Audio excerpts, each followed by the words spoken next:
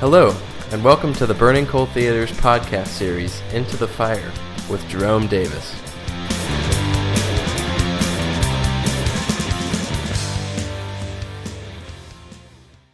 Hello, this is Jerry Davis, the Artistic Director of Burning Coal Theater Company. I'd like to welcome all of you to Into the Fire, the Burning Coal Theater Company podcast series on all things theatrical. This week we have as a guest Hector Salgado, who is the Executive Director of the Alliance for AIDS Services in the Carolinas. Hector, welcome. Thank you for having me. It's my pleasure. We have asked Hector to participate. He's involved with the production that we're doing, The Normal Heart by Larry Kramer, which opens on January 18th and runs through February 4th at Burning Coal, which is located at 224 Polk Street in Raleigh. The production is about the early days of the AIDS epidemic, particularly in New York City, where many people became ill very suddenly and over a very short period of time began to exhibit considerable symptoms that often led to death. There was almost no response to this from the government, from the media, and even from health services in New York and other major metropolitan cities. And one of the gentlemen who worked in the gay community as an activist, Larry Kramer, wrote a play called The Normal Heart, and the play was so incendiary and frankly so good that it created a bit of an uproar, and it kind of nudged the New York Times and other media outlets into moving stories about this growing epidemic from the back pages to the front pages of the paper, and from there action took place slowly but surely. Hector, can you tell us just a little bit about your organization, the Alliance of AIDS Services here in the Carolinas? Sure. So the Alliance of AIDS Services provides free and confidential testing and care services. So we have several programs. Our AIDS programs provide all of our testing, and we're out in the community doing testing in the clubs. We're doing testing in different clinics. We're doing testing in mobile homes. I mean, we're kind of all over the place. So people could go to our website at aas-c.org to kind of see a listing of all of our testing sites. And we also provide support groups. So our CLEAR program is a program for people that are living with HIV, whether they're newly diagnosed or people who have fallen out of care. And it's a one-on-one session with our CLEAR counselor. And then the other component to that is a group level session where the clients can come together and have a conversation about how they're living with HIV. Mm-hmm. We also have support groups that for people that are coming out of the closet, or we call them support groups, but our clients kind of call them like chill groups, because sometimes it's people who are maybe just 18, somebody who's 25 who just came out, and it'll be the first time that they say that they're identify as anything, mm-hmm. Or don't identify at all. So it's a very interesting space, and we do work with the LGBT Center of Raleigh and the LGBT Center of Durham. So we're going to be starting support groups there as well. Very good. And the testing services are free to the public, or is there a charge for that? Absolutely free. I almost forgot we have our big program is our food pantry too, which is open to the community. Right. So our food pantry is open Monday, Tuesday, and Wednesday, and it's for people that are living with HIV and for people that identify as low income. And again, all of our services here are completely free. You told me just before we began this interview that you had started with about 60 families, and you've grown considerably in the last couple of years. Yeah, so 2 years ago, I'm a Chicago transplant, so I was brought in 2 years ago to head up the organization, and the food pantry used to service 60 families a year, and now we're servicing 234 families. And tell me, where does the food come from?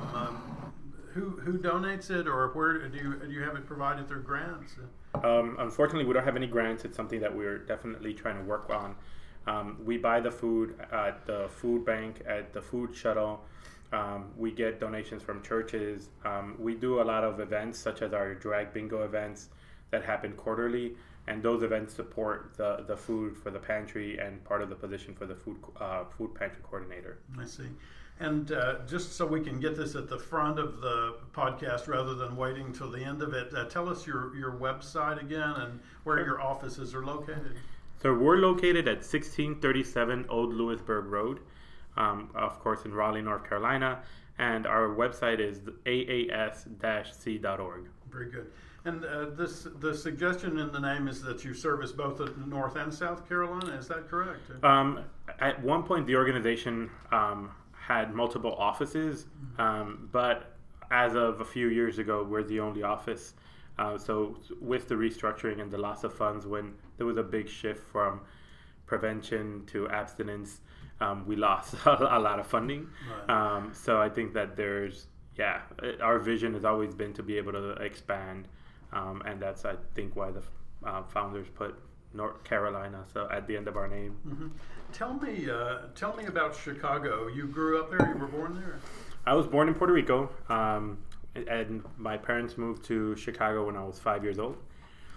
So I am now 36. So Chicago definitely was home, and I've started doing prevention work, volunteering and whatnot, I think when I was 19 years old. About half your life. Yeah. God. And were you involved in an organization prior to coming to North Carolina? Yeah. So prior to taking this position, I was doing cultural competency training all around the country with Howard Brown Health Center. Okay. And before that, I was the associate director at Project Vida, which is a small CBO similar to the Alliance, and actually where I started volunteering. How did you connect with the Alliance? Was there a job opening posted, or did you just happen into it? How did that? I think I blacked that out somehow. Me too. My family, somehow, my sister was living in Florida. My mother was in Puerto Rico. My sister moved up to South Carolina and Greer, and my mother was spending a lot more time visiting her during the summer. Met a man at the church. She got remarried. So then my family was telling me, come move to South Carolina, and the weather in Chicago was so horrible that I was like, I can't do South Carolina, but I could do North Carolina. So I started looking for positions, and somehow they contacted me. I can't remember how it worked out, but I applied and received the position, so I haven't looked back since. Is there a difference in the way the community has accepted the work your organization's doing from what you saw in Chicago, or night and day? Really? Tell me about that. I was not prepared for. It was almost a little bit of culture shock, particularly with communities of color here, because in Chicago, we prepare condom packets when we go out to the clubs. So we're at the clubs, we hand people condoms, and they take them. Most people are grateful to have free condoms and lubrication. And here it's kind of a mixed bag. So now the campaign is kind of how do we I think there's always been an issue. There's always been a stigma with HIV, but I hadn't expected a stigma around condoms, and that's what we're dealing with. So we're kind of a step behind that, and we're trying to address the stigma with the condoms. Any idea of why that would be the case? I don't know if it's just that the population in Chicago is a little bit more progressive, because one of the things, the conversations that we were having in Chicago, and mind you, I did cultural competency training all around the country, but I've also been able to study and at NGOs in 9 different countries doing HIV work. So whether it was India, Thailand, London, working with sex workers, I think all those cultures kind of view things differently. So that's why a lot of what I'm seeing is kind of some of the things that I've seen in, whether it developing was countries. I'm trying to say, I'm like, what's the politically correct way of saying this? So I feel like that's what I've seen a lot more of, like having conversations, and almost that if somebody takes a condom, they're admitting that they're gay or that they're engaging in gay sex, and that's so stigmatizing to some people that even though we know they may be doing it, so I think that's that's one of the big barriers. The public expression of that is something that stands in the way of their identity, I guess. One question I was going to ask. So you're about 30. You said 35. 36. 36. So you were a very small child when the epidemic began, and Larry Kramer was probably not on your radar at that time. Is that a name that means something to you outside the theater world? Yeah. So I think that with part of the curriculum that we developed, which I implemented in Chicago and we're starting to implement here, is just having conversations around history and around why there is an LGBT movement, why there was an LGBT movement, and kind of trying to give people power through role models and seeing, when we've had groups, and I ask people, do you know why we celebrate Pride? 80% of the kids in the group will just be like, I just thought it was a parade, or I just thought it was a party. Something fun, yeah. And there's no connection to Stonewall, no connection to our history, no connection to, the movement, which means that there's no real pride in it, So I think that that's one of the really sad things, is just that we've been robbed of our history, and that there's no easy way for people to gain access to that. So we try to have conversations around it. That's why we're super excited to be working with the play, and to promote it, to make sure that people come out, because our goal is to make sure that we truly make people proud of who they are, so that then they can love themselves more and take care of themselves more and engage in lower risk activity. You have a fundraiser coming up in March, I believe. Is that correct? Yeah. So March 16th is our drag bingo event. 50 Shades of something. I don't know what we're calling it yet, but we're still working on the title. Yeah, the performers take care of all of that. They let me know. It's at the Durham Armory. People can go online and buy tickets. But this February 17th, we have our Red Ribbon Ball, and it is our kind of our gala. Yeah, our gala event. We have events every so often, so that we do have one in March, but the February 17th one is the one that's coming up. And it's we have Sidecar Social Club, so we have a live band, open bar, and it's a great night to come out and support the organization. I think we know some of the people in Sidecar Social Club. Yeah. Very good. Then I just want to talk a little bit about some of the harder issues surrounding the Normal Heart. One of the reasons why Kramer met with resistance in the general public is the idea in the early 1980s that homosexuality was something that did stay in the closet, that should stay in the closet. But within the gay community, he met with resistance also in his argument, because he was essentially saying, until we know what this epidemic is, we have to change our behavior. And because the Stonewall movement and the Pride movement that followed that had allowed people to begin to publicly express their identities more, they felt that he was an impediment to that. And so I guess my question for you is, do you see people in the gay community who still feel that way about the act of safe sex? Is that still considered something that's an impediment to the expression of identity? Yes, I think that. So one of the initiatives that we're trying to do now is give out condoms and lube, and even if we're allowed to do it, provide testing at sex parties, which is a radical idea, right? But it's something that I did in Chicago. I mean, you go on Craigslist and you'll see that people are hosting sex parties. You reach out to them, and I've never had an issue before. Again, in Chicago, they would say, hey, okay, and they would literally put me in a closet, and I would stand out there and hand out condoms and lubes, or they'd let me go in beforehand and fill up bowls and put them out. Here, we don't even get a response. So we've kind of been sneaky about it.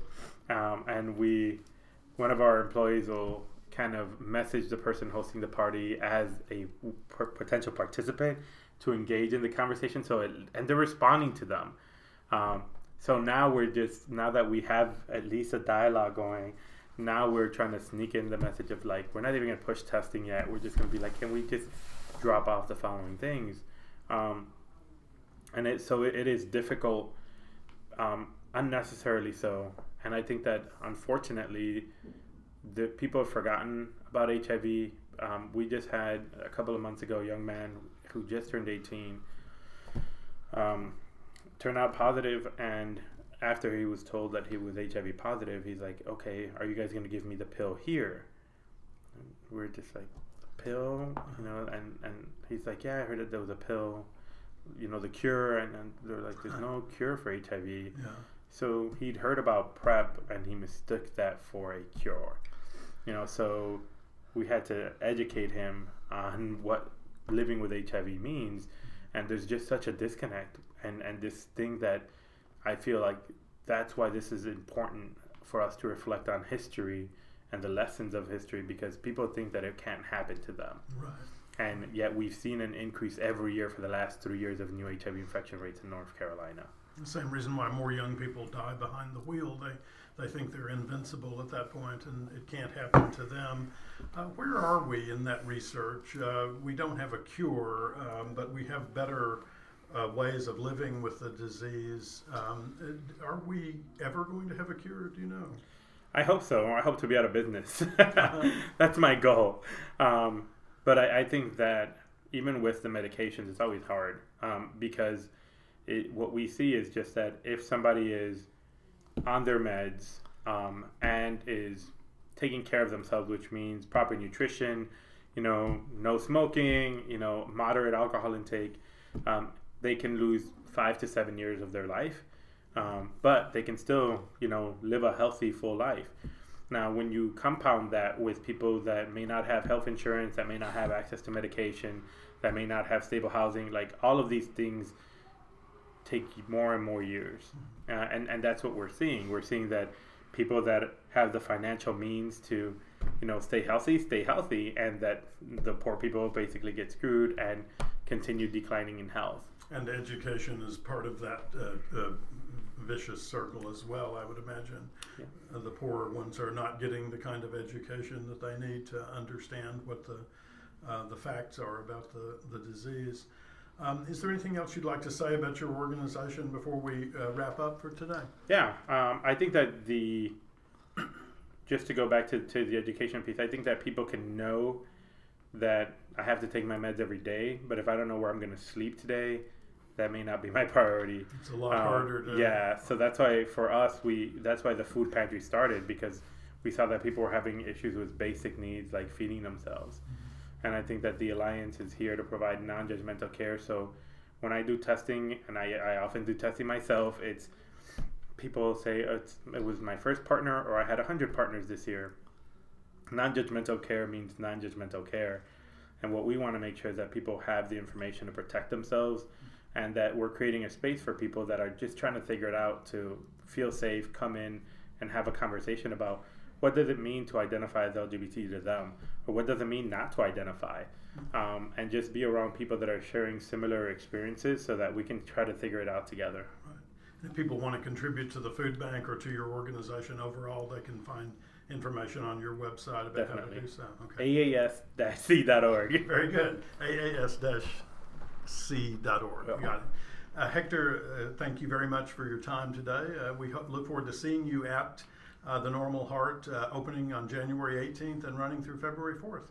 Yeah, and we'll be there to answer questions after the play as well. So we invite everybody to come out and engage us in a dialogue. I think that's perfect. After they see the play, we're doing talkbacks on the 3 Thursdays of the run with a member of your organization at each of those. And yes. Very good. Thank you very much. Thank you, guys. Thank you for listening, and be sure to check out our production, The Normal Heart, running from January 18th to February 4th, 2018, at the Murphy School in Raleigh. For more information, visit our website at burningcoal.org.